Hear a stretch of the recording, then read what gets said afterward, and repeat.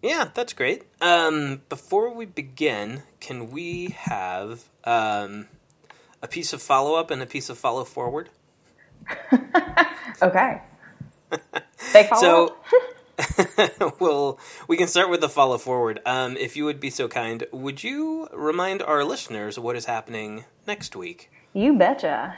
So next week at this time, Max and I will be talking about and recording a conversation about now I'm forgetting, 1960 novel, To Kill a Mockingbird, written by Harper Lee, and it's an American classic, as we should all know. Talking about what the novel means to us in this current reading, how it finds us. And we'll see if I get to it, but some timeliness for the listener. Harper Lee's second novel, which, from what I've read, she actually drafted before she wrote To Kill a Mockingbird, was released on the 14th of this month. It's called Go Set a Watchman, and it's drawn some attention for a variety of reasons that you may have already heard about, but we might touch base on that too, just talk about Harper Lee's not massive, but certainly important body of work, such as it is. Yeah. Yes, I have a lot of homework to do before we record next week. Isn't it funny when it's a novel, it does feel more like homework? Yeah. Yeah. Especially since, yeah. Mm-hmm. It's actually going to work out really well. I should have a bunch of time this coming weekend. Courtney is helping various friends with some babysitting duties, so going to have some free time. Me and the dogs are going to read To Kill a Mockingbird. Very and good. I think they're both going to be very disappointed when they find out we're not actually killing any birds. Yeah. That'd be funny if every time you read the name of an animal, you just yelled it so that they would have the pleasure of reacting. Oh, they love reacting to the names of animals. So, the other thing that I wanted to touch on before we actually get into the meat of the show is I do actually have a piece of follow-up in the form of a correction on some related some related material. So, a couple of weeks ago, I talked about, I believe it was in our discussion of professionalism, I talked about a tweet that I was reminded of by the whole conversation about people saying the term helicopter parents when what they're actually talking about is the reemergence of social class. Mm-hmm. I'm looking right now. I think what I said was reassertion. But in fact, the person who made the tweet, I didn't have it in front of me at the time, and I should have, but the person who made the original tweet actually listened far enough into the show to discover my error, and corrected us on Twitter about it a few days ago. So it is Professor Timothy Burke, professor of history at Swarthmore, and he tweeted at the official account to correct us that it is reproduction of social class rather than the reassertion of social class. So I didn't give him proper credit at the time or get the terminology right, the right verb in there, but anyhow, because he was nice enough to reach out, I wanted to get that in. I did link to the original tweet in our show notes that week, and just in case the listeners are not aware, feel free to correct us at any time. Absolutely. The email, actually, the please tweets, do. Yeah, the email, tweets, whatever, it's great. And if you reach out to do it, we will more than likely acknowledge it in the show. For the most part, I regard podcasting in general, and this podcast in particular, is a very off-the-cuff conversational medium, so we're going to get a lot of it wrong, especially me. So very often when I make an error like that, I am not going to correct myself. If you suspect I've made an error, I recommend you check our show notes and read whatever is in the link to whatever you think I've made an error about, and if it contradicts me, then rest assured I know that I was wrong, because I look all of those up after the fact. Just wanted to acknowledge that. And I will, if I ever get something dramatically wrong, I will acknowledge it, in a future episode. For the most part, though, I think I generally have the plot right on most of these things. Sure. No, that's certainly much appreciated. I think what we can hope for in a live conversation where we're drawing from not only sources that may or may not be in front of us, but memory, which can be problematic. We hope for some general broad strokes and some impressionistic painting. Mm-hmm. Oh, for for sure. And I mean, I think we accomplished that because, as you know, I am one of the greatest Impressionist painters of the 18th century. Masterpieces. Every episode. Did I say 18th century? I wasn't probably listening. Off by like 100 years. I was ready to say masterpiece. Yeah. 19th century. Mm-hmm. Yeah, I'd go with that. Water lilies. All right. Theme music. You are listening to Priority, a podcast about choices, limitations, and getting stuff done. Priority is hosted by Katie Leibman and her brother, Max Leibman. That's me. Today's episode is entitled 12 Angry Coworkers. For complete show notes, including links to anything we discuss on the podcast today, visit us online at priority.fm/26. Workspaces. Yeah. Oh, Monet's water lilies were early 20th. Well, the water lilies were. What about Impressionism in general? Well, that could have been earlier, but I mean, if I'm thinking staples of Impressionism. I think Staples is office supplies. Uncontainable. It's a box, damn it. Yeah. Okay, yes, topics. My husband has pointed out that one thing he notices is when podcasts stray really badly. So basically he is constantly noticing our podcast. I know. It's like, love me. Yes, topics. Yeah. So this was a topic that we had discussed before, and we have not aired conversations on this topic, correct? Yes, we had one of the longest recorded episodes we have done that is, as of yet, and probably permanently unreleased, was on the topic of workspaces. Mm-hmm. Yes. So what were you thinking about in your part? This time I'm going to try to avoid yelling racial epithets so we can actually release the episode. Good. I already forgot about that, so totally I glossed over that. I think other audio problems were the main reason that ultimately it didn't get released. That and we were kind of still figuring stuff out and warming up. Within 2 weeks of that, we had recorded 2 pretty darn good ones that I actually tweeted about again today because this episode will mark 6 months of the podcast. So isn't that wild? Yeah, it's crazy. So I've been tweeting like links back to classics from our early days. So I was thinking about several things. The main things I looked at were somewhat related to what was one of the staples of the unreleased episode that might be worth talking about, which is open plan offices and why, if you like them, you're dumb and bad. And also related to some of the things we talked about more recently, like expectations and what the effect of having certain affordances or a space that suggests certain kinds of uses and discourages others does to the roles we play when we're in them, and what we see as our possibilities. And also kind of related to the open plan thing. One thing that would be great follow-up if we had actually released that episode. At the time, I was in an open plan office, and now I have a private office on the same floor. So I have seen the other side. I've been through the looking glass, and it is better over there. Which I think is what Aaron said to Moses when he got back from the Promised Land. It's better on the other side of the looking glass. I'll bet so. Are you saying it was better before, or you're better where you are? No, it's better now. I'm better. Okay, I was going to say. Yeah. For sure. And you can cut this out if it doesn't lend well.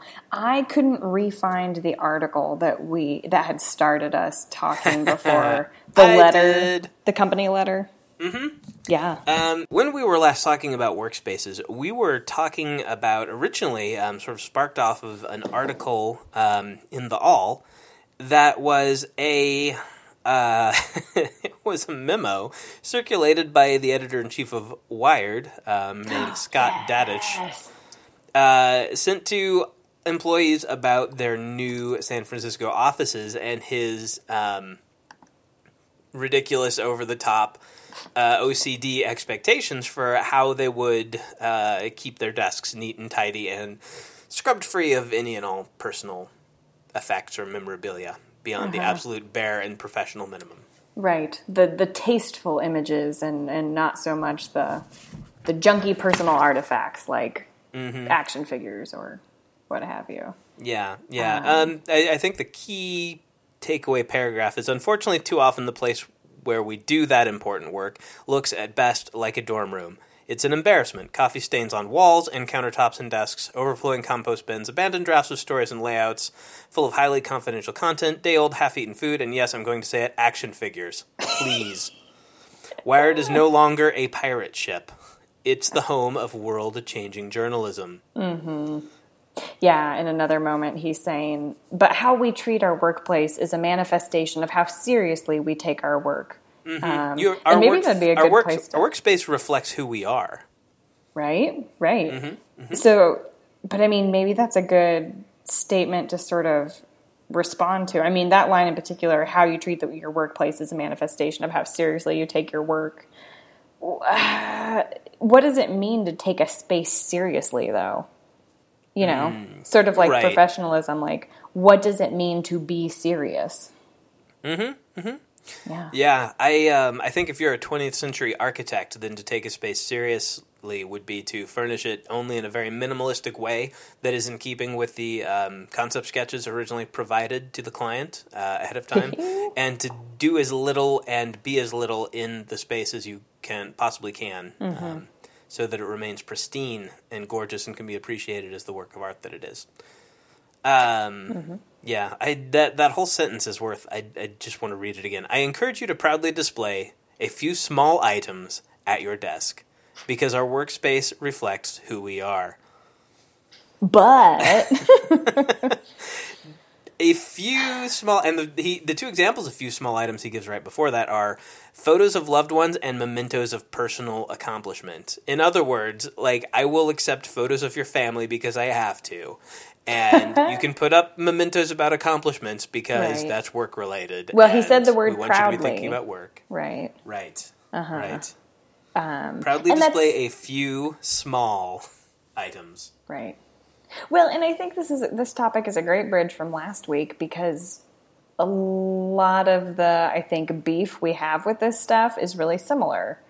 Because even there, so the family stuff, yes, it's sort of a baseline value that we have humans that we care about, and that's something we would identify as important to our lives outside of work, like these people that we love and care about. But that after that, the second sort of category is professional accomplishments. That's a very sort of professional culture thing. You know, that's like in academia, it's extremely common for people to hang their degrees on their office walls. Oh, totally. It's very much a cultural marker. Yeah, so it's just funny that it's like a thing that is... Is it really personal if it's something that you would expect a professional to have? You know what I mean? Mm-hmm. Like, right. Yeah, and he does say, the phrasing he uses there, I might have read it wrong, is mementos of personal accomplishment. But I'm just reading into it based on the entire rest of this open letter. Oh, yeah. That when he says mementos of personal accomplishment, he means, you know, the journalistic awards you've won, or your cover stories, or what have you. You know, the time you got to interview Bill Clinton. Right. You know, I don't think he means... personal when he says personal there. I just get that feeling, you know. And it's I you know, some of this I'm on board with. I like having a tidy desk. I like when the people around me have relatively tidy desks. I certainly can agree that overflowing compost bins and you know, half-eaten food and things like that needs to be taken care of. Although at the same time, like, it's... You know, he brags in here that this is the West Coast headquarters of Condé Nast, which is a gigantic publishing empire, even today. And the idea that nobody is duly charged with emptying those compost bins is a little bit weird to me. Yeah. And coffee stains on the walls. Yeah, that's kind of a problem, but, you know, things happen. Yeah, wild coffee fights. Mm-hmm. You've never been in a coffee fight at work? Not recently. I mean, couldn't describe the last incident in detail, I suppose. Yeah, but even there, I mean, you're talking about sort of, I wouldn't even call that etiquette, because the way you're using tidy is, you mean literally keeping trash sort of where it belongs. I mean, at a minimum, yes. I would say that's a good place to start. And if it's where it belongs, again, he complains about the overflowing bins. Like, whose job is it to take the bins out? And like, not that okay, we are all equal in the eyes of the state, and work is good and pure and wonderful, and none of us are above taking out the compost. But again, is he saying that it is the job of the editorial staff to take out the compost? Really? Condé Nast doesn't have office cleaners? Well, maybe everyone has their own at their desk if they want to, and those don't get emptied or something like that. That could be. Still, I have literally never worked in an office though where anybody had to empty their own trash. Yeah, I don't know. Well, and yeah, some of these things, I think when we were talking before, we mentioned this. Some of these things are totally different categories from each other. Very true. Having food trash, food wrappers or whatever is very different than having a proud display of action figures, sort of clipped to the top of your monitor or something like that. Those are two very different things, and they serve very different purposes. I mean, for the trash, it allows that person to sort of be lazy and stay in their own little work zone. But the action figures is something very different. Yeah, so when I was thinking about this stuff, and I don't want this to bleed over into a conversation that we're planning on having sometime soon about Susan Cain's work, Quiet. But I was thinking a lot about what it means to have your own space versus a public or shared space, and what that does for work. So maybe that would be a good thing to dive into. I'm looking through the pictures in this coverage of. I forgot that it was Wired too, which is so funny. It's like, you guys are supposed to be groovy, you guys and gals. I forgot his name, Scott Dadich's name, but I remember that it was Wired. But unfortunately, the term Wired means so many other things that Googling Wired, office memo didn't really get me. It still took a while to find it again, but I did in fact find it. So yeah. No, I think that's a good place to start. If I may, I actually found an article on that very subject before we began. Would you mind if I read a headline and a couple paragraphs? Go for it. All right. This is from Lindsay Kaufman, who this is a sort of an op-ed. I don't know if it was in the paper proper or just on their website, but it was published by the Washington Post December 30th of last year. Again, Lindsay Kaufman works in an advertising agency and lives in Brooklyn. And she wrote, under the headline, "Google got it wrong. The open office trend is destroying the workplace. Workplaces need more walls, not fewer." She opens by saying, "A year ago, my boss announced that our large New York ad agency would be moving to an open office. After 9 years as a senior writer, I was forced to trade in my private office for a seat at a long shared table. Ooh. It felt like my boss had ripped off my clothes and left me standing in my skivvies." Our new modern Tribeca office was beautifully airy and yet remarkably oppressive. Nothing was private. On the first day, I took my seat at the table assigned to our creative department, next to a nice woman who I suspect was an air horn in a former life. All day, there was constant shuffling, yelling, and laughing, along with loud music piped through the PA system. As an excessive water drinker, I feared my coworkers were tallying my frequent bathroom trips. At day's end, I bid adieu to the 12 pairs of eyes I felt judging my 5:04 p.m. departure time. I beelined to the Beats store to purchase their best noise-canceling headphones in an unmistakably visible neon blue. She quote a few statistics and observations, and yes. And having just made kind of the opposite transition, now with the long open tables, oh my gosh. Wow. what an absolute productivity abortion.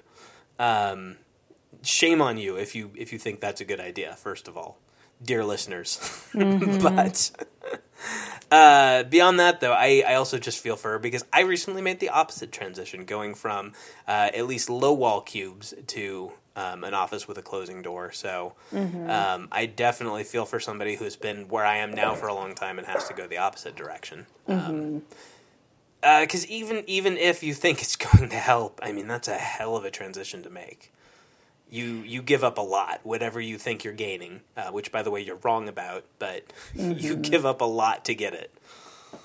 Man, the noise thing, is it okay if I jump in? Oh, yeah, please, by all means. I'll back up some of my anger in a moment. But No. And you have firsthand experience. And I'm walking through my own experiences, too. Some of them are more short-term and less consequential, things like the way classrooms have been set up and my experiences and things like that. I had a pretty cushy setup in those terms, at the one position that I cite the most on the podcast, which I can talk about. What I'm drawn to most, though, thinking about this stuff and thinking about her experiences, is the sound, the issue of noise. So I guess I did an internship briefly at a publisher. I've mentioned this before.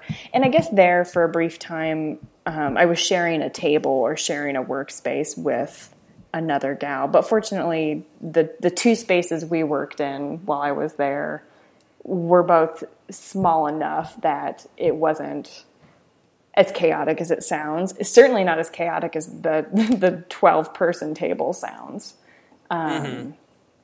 Yeah, so I'm thinking about, she said she went out right away and bought the awesome headphones. I'm thinking about what it means to be put into such a big space, because really, if you want to have your own sound bubble, you have to create it. She would have to do that if you ever wanted to control what you're listening to. Right. And some of that stuff, especially for people, further on the introversion side of the spectrum, or people with anxiety, or I would imagine people who need to focus on their work. Right. Ever. No, and I'm throwing out categories. Probably people with attention issues. And generally, or people who just need to pay attention to one thing that is not you, their coworker. I'm getting there. Yeah. Sorry. I'm trying to throw everybody in, like, listener, in case you don't get it, like, I think this would be a problem for you. Because, she's a writer. She meant, before, I had been a senior writer. Just trying to think about, she has had that, not just privacy, but the ability to control the noise around you. I'm thinking about the different stages of writing where I really need different types of attention. There's sometimes where I might choose to have music on, or I could be in a public space where there's lots of ambient noise going on. No problem. But sometimes I need to put in headphones with nothing on because I need to, quietly talk to myself or something like that. She can't do that. You can't do that at a raucous table, No. Wow. The other problem I have with it, especially thinking about the long table model versus even low cube walls, versus full cubes versus offices. One of the reasons that I dislike it is, in fact, a very writerly reason. And this one, you're certainly on the podcast, you're the extrovert. We can talk more in depth about how much you relate to various traits of extroversion when we do get to the the long promised Susan Cain quiet episode. But even with that social inclination, I think from a writerly perspective, you can still say there is an awful lot of whatever your process is when you were doing anything creative, for which having arbitrary witnesses with whom you are acquainted is always going to be a detriment. If anybody at any moment can look over your shoulder Not just, like say you've mentioned before working with somebody in like a 2-person writing group. Even if you two are physically in the same space, like you've chosen to sit down and write together, to work together, to work in concert. It's okay if you happen to know what the other one's doing at any given moment. But is there a group, not just, not just 12 random coworkers who happen to be in your department at the company you work for, but is there a group of 12 people in the world that you would want any of them to be able to see what you are working on at any moment while you're working on it? I would find that tremendously disruptive and stifling, personally. There's a lot of my process, even for the easiest stuff, where I don't want somebody watching me type an email, for crying out loud. I could write a 1-paragraph, 3-sentence email on a not especially sensitive subject. And whether or not I'm going to just type it out and hit send or do some wordsmithing on it and careful editing, I don't want anybody staring at that until it's ready to go out. Like, that's nobody's business until I hit send. And I'm going to write it more slowly and worse if somebody is. Well, and I'm thinking even of, there will be times in a writing process where I need to go look something really random up. So if somebody walked by when I was, Googling some random phrase or some reference to something. Oh, right, totally. It might look like I'm completely off task.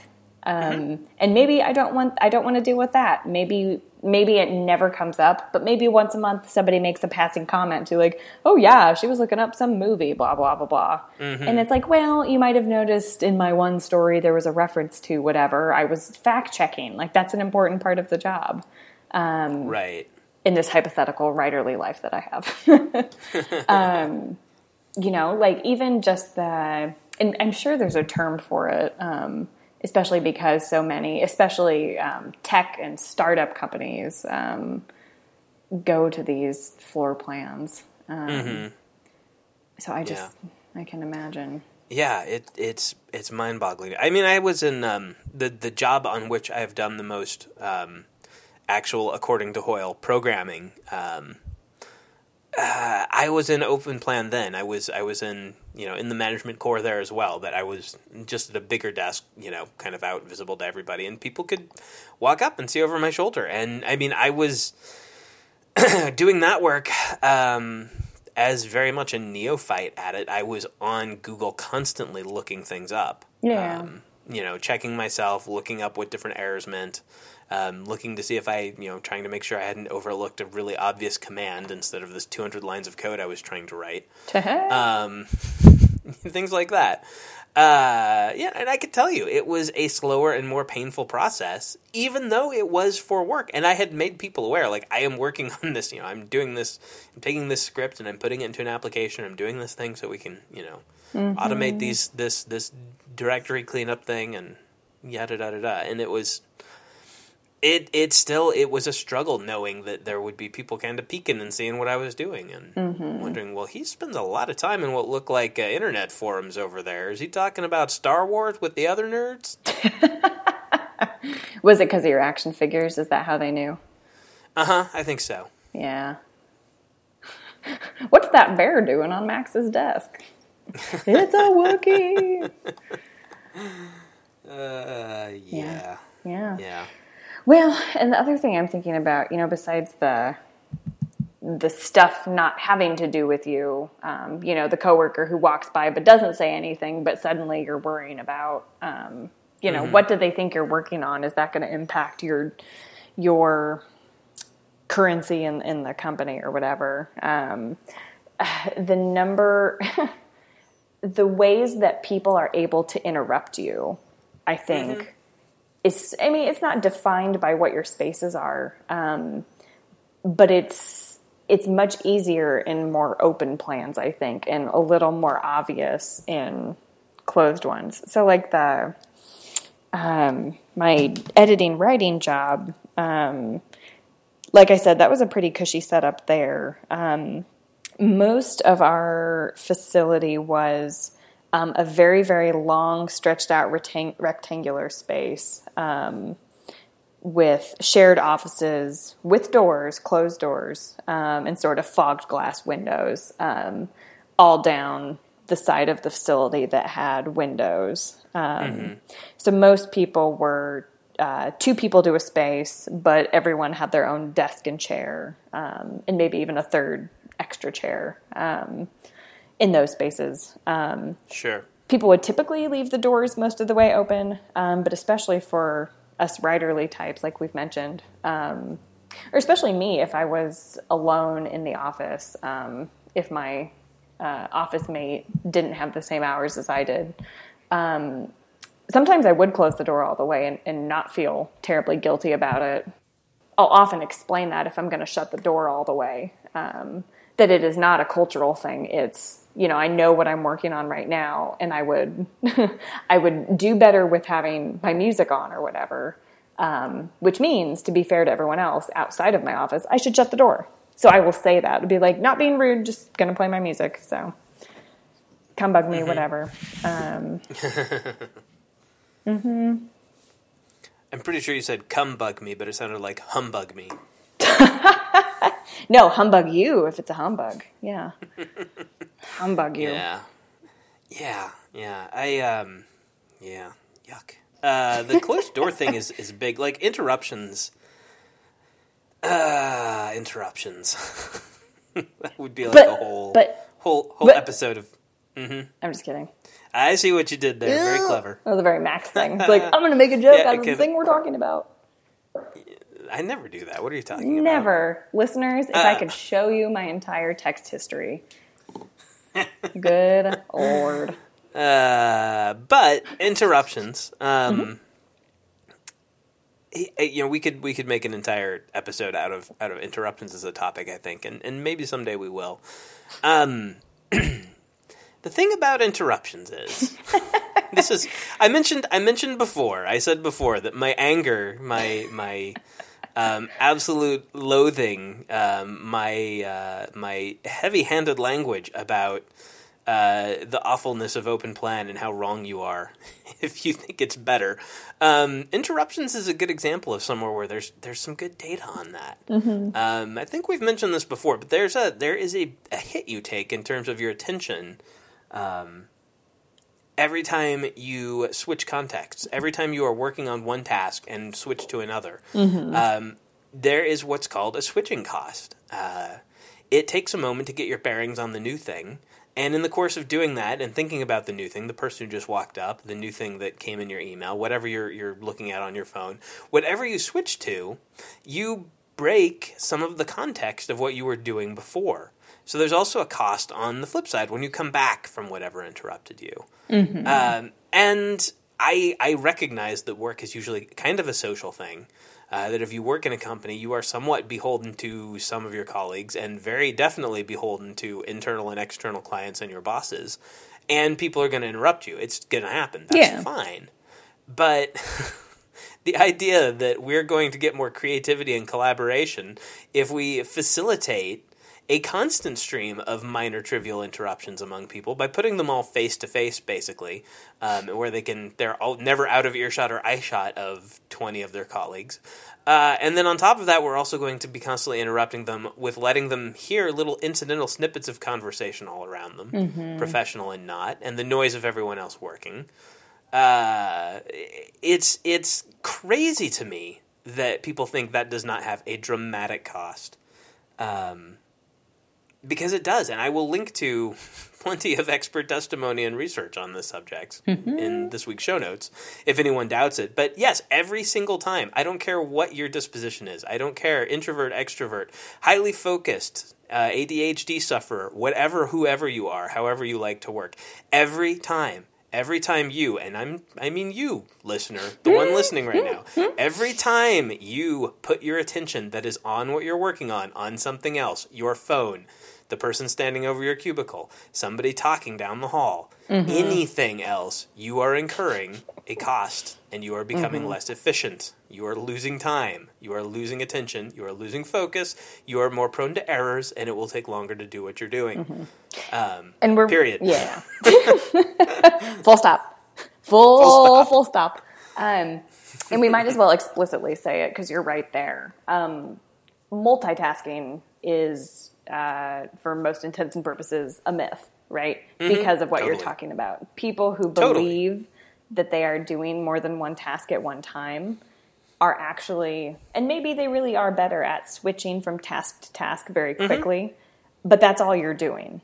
You are careening very, very quickly among a number of tasks. Right. It's not like you are processing. Are cases, right, and there are cases where that's appropriate. You can run and listen to music at the same time. Oh, yeah. Mm-hmm. You know, and frankly, you can probably write and listen to music at the same time, depending on the music and depending on you. I mean, it's, again, some of this is personal. Sure. The key thing is, though, you can't use the same part of your brain for the same thing for more than one thing at the same time. Like, if you are trying to, and even if you seem to be succeeding, what you are doing is switching back and forth very quickly. Right. And you might, in that case, like you say, you may be better at that, but you're not good at that.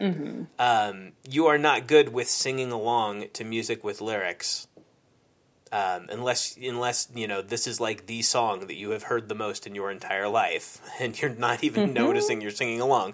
You are probably not good at singing along to music with lyrics and also typing even just replies to routine emails. Yes. You are slowing yourself down and probably singing much further off key than usual if you are doing that. You know, it's yeah. And the key thing I think to think about in terms of like, can I combine these two activities, is you can't pay attention to two things at once. You can take in more of a gestalt of a scene. You know, you can get sort of an image of what is going on overall, but you're not going to have a conversation or write an email. And if you've ever had a boss who does that almost every time you're in his office, and I have, oh my God, you know what I mean. Yeah. It can't be done.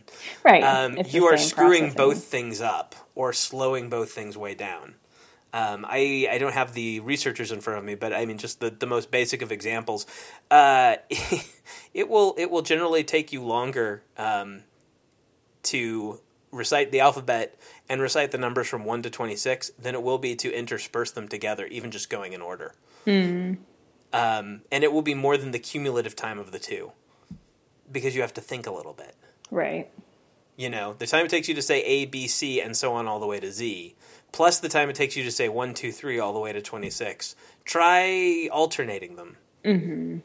You will more than likely end up longer than adding the two together, doing them, you know, one all the way through followed by the other all the way through. Widely documented. So, costly putting people in open plan, no matter who they are, even if they want to schmooze all day. Yeah. Not that I'm bitter. Just very, very angry. 12 angry coworkers. That famous story and movie. These are things I think about in my classrooms even. Just having to remember that. So not only will my students, you know, myself included, when I'm a student, when I'm in similar situations, I'm forgetting the breakdown, and maybe you'll remember, you know, my students, if they are average human beings, are only going to retain a certain percentage of what they hear and read and see. So of course I'm going to be giving them certain pieces of information over and over again, to help keep them keep those pieces of information at the forefront of everybody's minds. You know, due dates and expectations and things like that. Right. But if I'm looking around and I notice that most of the students are taking a note, you know, they're writing something down based on what we've just talked about in conversation. Well, that tells me if I have, you know, another very important announcement, but everyone is writing, I'm either going to interrupt that note or not get my thing heard if I choose to say it right then. You know, so I could say, I'll give you a second, and then, you know, stand silently for another, you know, 20, 30 seconds while they finish, whatever. Or I can say, okay, folks, we only have a minute. Everybody stop what you're doing. I'm very sorry. Listen to this thing. Okay, now finish your note. You know, it would be unreasonable for me to expect that everyone can digest everything at once, you know. Yeah. I've and on this subject of switching costs, and this could be again something that would go to a whole nother multitasking themed episode probably. One of the articles, I'll probably link to this one if I can find it, but one of the articles that I've referenced before on this topic is, I know Clifford Nash was one of the researchers quoted in it, and there may have been others, so I'm not positive that he was the one that does this, but one of the researchers, attention researchers in this article, also taught college level classes of various kinds, actually had a rule in his classroom that while you are in the classroom, it's not just like a no technology policy. A lot of pretty much every professor has a no cell phones. Many, not a majority certain, but many have a no technology, like no laptop policy. He had a no object policy. Like, you don't get to do anything while you're in my class, including taking notes. Wow. He would provide, if something, if you needed to know something that you might have written down, it would be available elsewhere, and like he'd provide his lecture notes or an outline or what have you. And he had, by this time, and this was several years ago, by this time, I believe, if memory serves, he was also podcasting his lectures. Wow. So people could listen to them after the fact if they wanted to review. But while you're in class, he said, I don't want you writing down what I just said and missing what I'm saying now. Huh. I don't know how I feel about that. Yeah, I've never had a class where I went about it that way. Well, actually, not entirely true. The class that I just wrapped up, this accounting course I was taking, I took as an online course, and I did not take any notes at all during the lecture videos.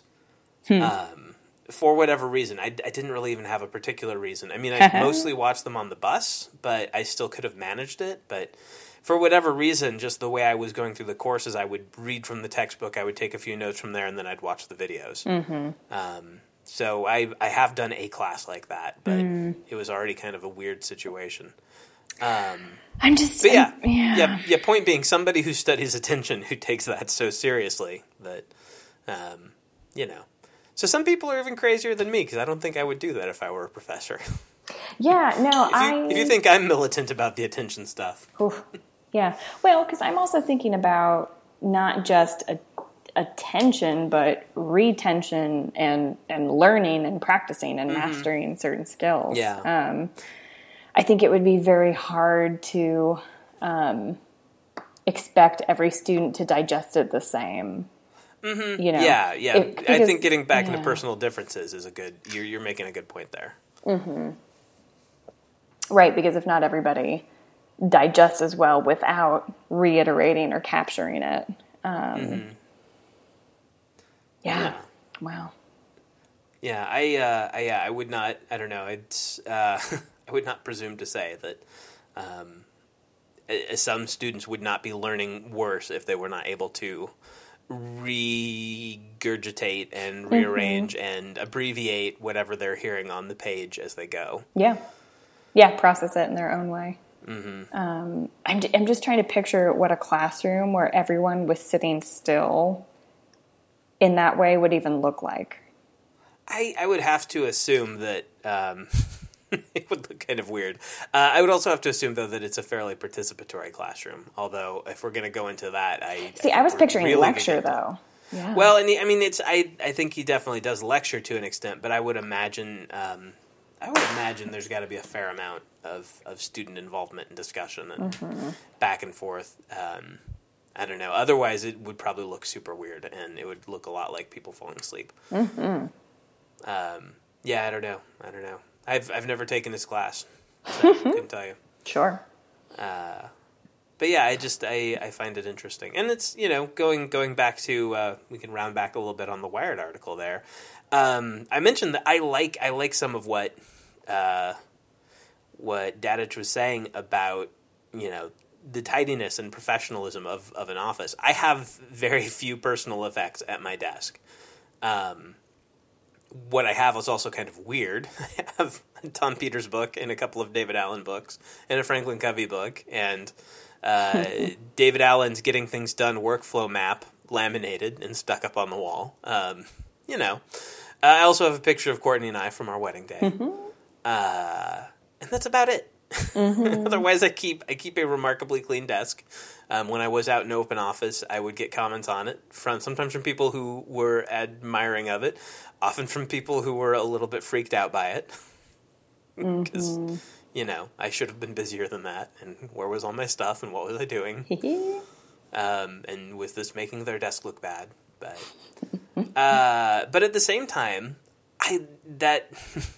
as crazy as I am on the you can't do two things at once, you're not better when you're being interrupted all the time. As militant as I am on that, one thing I will say is I do not know everything about how you individual, unique snowflake work. And it would be really presumptuous for me to say, as did Dadich in that article, that action figures on the desk aren't helping. The custom neon sign on your wall of your cube isn't helping. I am not an expert on everyone's individual threshold for creativity and attention and just a need to feel at home. I mean, that's the other thing here is we spend a lot of time at work. Way too much time not to be comfortable. Yeah. Well, and some of this gets back to what I brought up last week, the piece of Writing Center scholarship about environment called Cozy Homes. And we talked about this before. There's that reference to, the office space looking like a dorm room. And while there is some currency to that term, because what we're picturing is probably the sort of negative stereotypical image of, empty beer cans and dirty socks and trash everywhere, empty pizza boxes, whatever. Inappropriate posters. Yeah. That are probably half falling off the wall, whatever. Obnoxious music, a fan blowing, whatever. What were you going to say? Inappropriate posters, like, the water lilies or a quote from Thoreau. Yeah, something like that. At the same time, though, there are students whose dorm rooms look nothing like that, and they would be sort of equally appalled to be in somebody else's space if that's how they took care of it or didn't take care of it. But the idea that not everyone will be comfortable in the same space suggests to me that rather than an open concept, what would be more beneficial is some semi-private space built in for everyone if they wanted it, but then maybe some more flexible options, I think when we talk about things like wanting a collaborative workspace and encouraging communication, first of all, I do want to say one thing that's mentioned, I believe it's mentioned in the Washington Post piece I was talking about earlier by Lindsay Kaufman. If not, I have another one that definitely mentions it. One other reason for a lot of this is cost. It is more expensive to have a building full of offices than it is to have a whole floor with a couple of offices, but mostly, just big open bullpens. Yeah. Cubes are cheaper than offices, and tables without cube walls are even cheaper still. And I think a lot of it's good for communication and collaboration and transparency. A lot of that I think is cover for cost and or managers wanting to monitor employee behavior. But even that being said, like what you really care about is communication and transparency and collaboration, then make your office friendly to those things through having a collaborative workplace culture and providing spaces that people can go do all that stuff. I shouldn't have to fight for room on the calendar in one of only 3 rooms shared by 150 people that have marker boards in them. That's not a good... It's not a good situation when, to actually go off and be collaborative, there's nowhere to do it. But in the name of collaboration, I am sitting in the lap of the person next to me and not able to get any privacy or think for more than 5 minutes without a distraction or interruption. Right. And I'm thinking too, all of this is assuming that there are choices, and there often are at some level. These are the things that we would hope for. And for many reasons, these choices are not always available. But I think a lot of the sort of frustrating examples we're thinking of and that we can find so easily are some sort of administrator or leader or manager has made these decisions for a group. So there was a choice, but they did not consult with anyone. Right. I'm thinking about even in the academic world, building remodelings that happen without talking to the actual faculty and students who use the spaces. It may be done by architects who have experience with what happens at other places, but as we know, culture with any particular group of people can vary so widely that the logistics may be totally different. They may think that an area might be best suited to have couches and chairs and low coffee tables in it, but if the work that happens in that space most often would not be very well received in that furniture, then that furniture shouldn't go there, And right. it would be hard to know that without talking to the people who use that space. I'm thinking of spaces like the Writing Center too, and other academic spaces. And I've been thinking a lot about flexibility. So teaching semester to semester, I don't always have control over what classroom I get assigned to. Sure. Something that I sort of pine for, and maybe it's a grass is always greener thing, from the K through 12 teaching world is the idea that most of those educators have their own designated classrooms. Sure.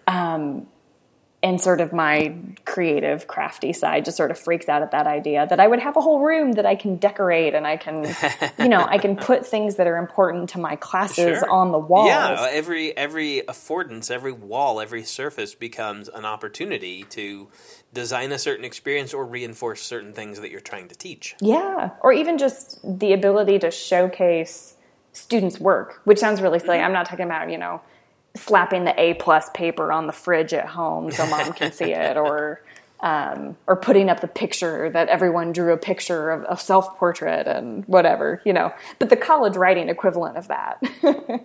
I would love that ability. That would be amazing. And my office doesn't really lend itself to that. Sure. In fact, it would probably be a little weird if a student showed up for a meeting and they realized their work was hanging on my wall. Yeah. That would be very different. I think that would be a little odd. Yeah. So I do sort of pine for that affordance.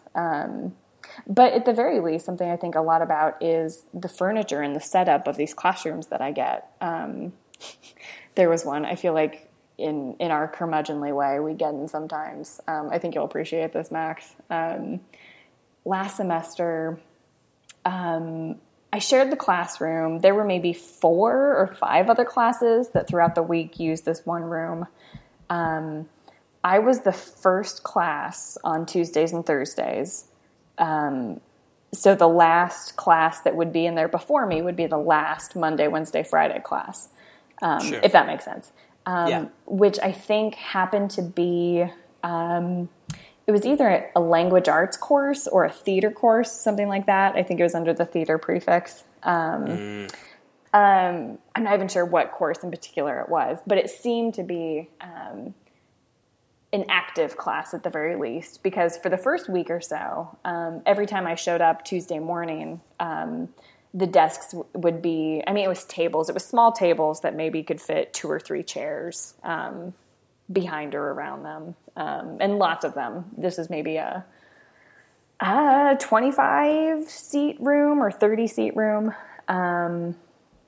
So you could really pack people in there, like quite a bit of furniture in this room for its size, certainly. But I would come back in and everything would be slightly shifted. I don't think anything was ever in the exact same arrangement. Which at first I had this grand notion that I would go in every morning and I would rearrange it to the way I wanted, which in previous classrooms, my ideal arrangement had been mostly circular, not quite. Sometimes it'd be more like a horseshoe. But generally, everyone sort of turned inward. You could see everyone. If we were having a discussion, it wouldn't be that hard to give your attention to anyone in the room who would be talking. Nobody would have to turn all the way around to see who was talking, that sort of thing. Right. So preferable to me for most things. That ambition pretty quickly faltered. And it worked out anyway, because it turned out that enough days we were up and moving around in small groups anyway that students could rearrange furniture as they wanted. But what started happening, though, was eventually the instructor who taught after me on Tuesday mornings, no matter what condition we left the table and chairs in, and usually if things had moved during the class, I might quickly ask the students to just sort of scooch things back toward the general direction they had been in. So not knowing I don't think there was a sort of assigned, the custodial staff would prefer that you leave the room this way. I don't think we had a chart or anything. So I would just say, okay, well, let's put it back how we found it, because somebody wanted it that way, because they left it that way, So it's like, well, I don't care, so we'll just do that. But eventually, the instructor who taught after me, we had never spoken. We had sort of done small talk in the hallway and said, hello, hope you have a good day, whatever. This gentleman stopped me on the path one day, not even in our building, this building where we taught, but we crossed paths, getting mail or something. And he stopped me and he said, oh, yes, and you teach before me, right? And I said, yeah, no, we've seen each other, yeah. And he said, oh, okay, you can have your students put all the tables and chairs back the way they go. I sort of looked at him, and I didn't understand if it was just sort of a statement, but I was like, well, I could have them, put stuff in rows and stuff. I'm not sure if you're asking if I will or suggesting that I already do, and you're thanking me. I don't really understand. So I asked him to clarify, and he basically said, well, he wanted my students to move the tables and chairs into these sort of straight rows, all facing forward, the way he preferred them, so that when he lectures, everyone's facing forward. They've, there's clear aisles and whatever, which was one of the configurations that sometimes the room was in when I found it. Like if the theater class was canceled that day. Yeah, no kidding. No, or if they didn't need it, I don't know. I could never divine a rhyme or reason. But again, it didn't really bug me, and it didn't really bug me for what I wanted to do, even though I thought initially it might. But then I just thought it was funny. This professor was asking me to make my students change the space for his students when we weren't moving it. So when I realized that's what he wanted, I sort of slowed down and I explained. I was like, oh, well, I think you want to talk to, if this is an issue, I think you want to talk to the person ahead of me, because I never change it. After the first 2 class periods, I would leave it exactly as I found it. And I would never ask my students to do something for another group of students like that. No, that's a little bit, yeah. It's like, no, it's a little crazy. It would be one thing if you were having the students move the desks for themselves, for your class. Oh, yeah. Oh, yeah. I think that's a very basic, a topic we probably don't have time today, but that relates to workspaces. That would be a basic, stewardship thing, Leave the place at least as good as you find it.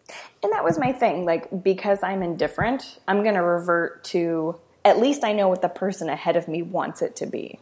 Mm-hmm. Sure. So I'm fine with that. Proactively moving it for the class after me, I couldn't see making my students do that. Right. That's a little bit of a leap. Mm-hmm. Have the people who are causing the problem do make the change. Yes. Yeah. Spaces. All the things. Mm-hmm. Workspaces, space bars. I got nothing. Okay. So what did we learn today, Katie? Sound bubbles. They freaking matter. Yeah. Soundtracks would be another good topic. The thing that I've been thinking about as we talked throughout, a couple of things I think that are worth hitting upon before we leave. In summary. You said something I think very powerful about how somebody made a decision. And it's probably not, in the case of a university, it's probably not the students and the professors.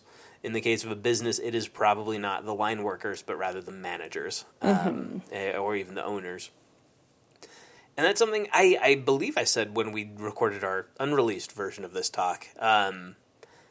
that I found bothersome about the entire thing is a lot of the people who will say we want transparency and communication and collaboration are making that choice not for themselves but for people who work for them.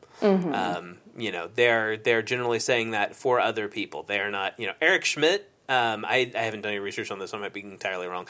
Eric Schmidt, though, former CEO of Google, probably did not have a chair at a long table with a bunch of engineers and creatives. He probably had an office, Right. I would assume some number of other managers did as well. Facebook, and same thing, maybe I'm wrong. Maybe Mark Zuckerberg just wheels up a chair to whatever table's handy and has an open space. I bet Mark Zuckerberg has an office. Mm-hmm. I would bet. Facebook, I believe, one of these articles mentions, has the largest open office space in North America. So, these are often choices. These, yes, are often choices made by other people for workers or students in your case. Mm-hmm.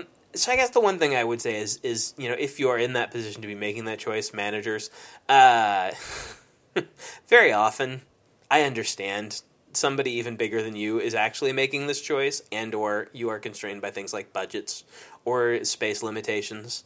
But at least be honest about it and own what you're doing. Let's call a spade a spade. This is not about communication and collaboration. There are lots of ways to encourage communication and collaboration. An open door policy is a much healthier way to do that than making sure nobody has any doors. Right. If you are doing this, or walls. If you're doing this because you need to see what everybody's doing, say so. The solution to not wanting to treat your employees like children and tell them the reason there are no doors or walls is so you can see what they're doing all the time and they can all see what each other are doing all the time. It's very demeaning to tell them that, but if that's why you're doing it, own it. Right. You are treating them like children even worse by not saying it. Right. Because everyone kind of knows. Yeah. Or having them worried about some non-existent problem, like, oh, people aren't working well together. People aren't acting like a team and communicating. So that's why this is happening. Well, then suddenly you've created a problem where there wasn't one. Right. And paranoia or worry or whatever. Right. You've lowered people's opinion of their workplace and their colleagues and, possibly made them paranoid and probably are now encouraging them to all interrupt each other even more. Like, oh, we need to communicate, so I'm going to communicate now. Yep, I'm communicating. Communicating. Hey, Beth, where are we going for lunch? Beth. You have been listening to Priority.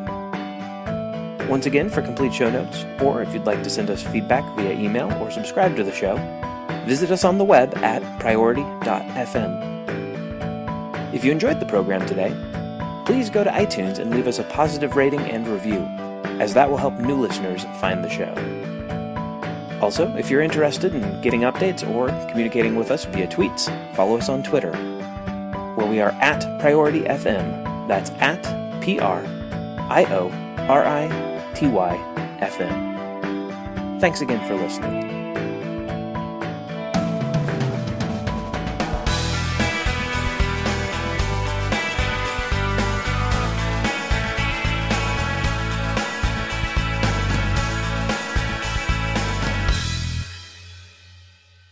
Yeah. What did you learn today? I love my office. Yay. So what do you have on your desk at work?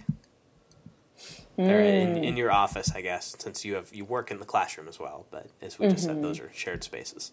Yes. I have a lamp because I don't care for my overhead light. Trying to picture what else. I have a sort of a wire rack standy-uppy thingy that holds paper. And I've got some sort of active papers there, like copies of my syllabi and forms that I have to refer to often. A cup of writing utensils and office supplies. A stapler. Oh, and I think I have a smaller stack of books. I mean, they're standing upright. But books I'm using any given semester. Very good. Yeah, it's a good-sized desk. I'm quite happy with it. Is it typically clear aside from what you're working on? I do try to keep it that way, yes. I have another little, and you'll probably scoff at this. I've got it's actually a napkin holder. And I can't remember which one. I got a whole bunch of them. I think some listeners will appreciate this. The bargain section at the front of Target. Sure. They had, and I'm a sucker for seasonal shit. I got a bunch of fall and Thanksgiving themed napkin holders because a bunch of them were just like owls. They're shaped like owls. I was like, oh, that's cute. But I did because I think it's funny. I also got a bunch of turkeys too. But I use them. There's these little metal, 3-sided thingies. I use them as bookends, and one of them on the desk is sort of my active inbox, but it's also full of stuff that I could do at any time, and I just don't make myself do it. So it sits in the little turkey forever. It's in turkey napkin purgatory. Sure. Well, I really think, Katie, as a instructor at a prestigious Midwestern university, that you need to cultivate a more cultured and professional image by not having owls and turkeys on your desk. Nah. Opposite. It is my culture. Turkeys are my culture. Turkeys are your culture. What's on your desk, Mr. Tidy Pants? I described it earlier. Whole lot of nothing.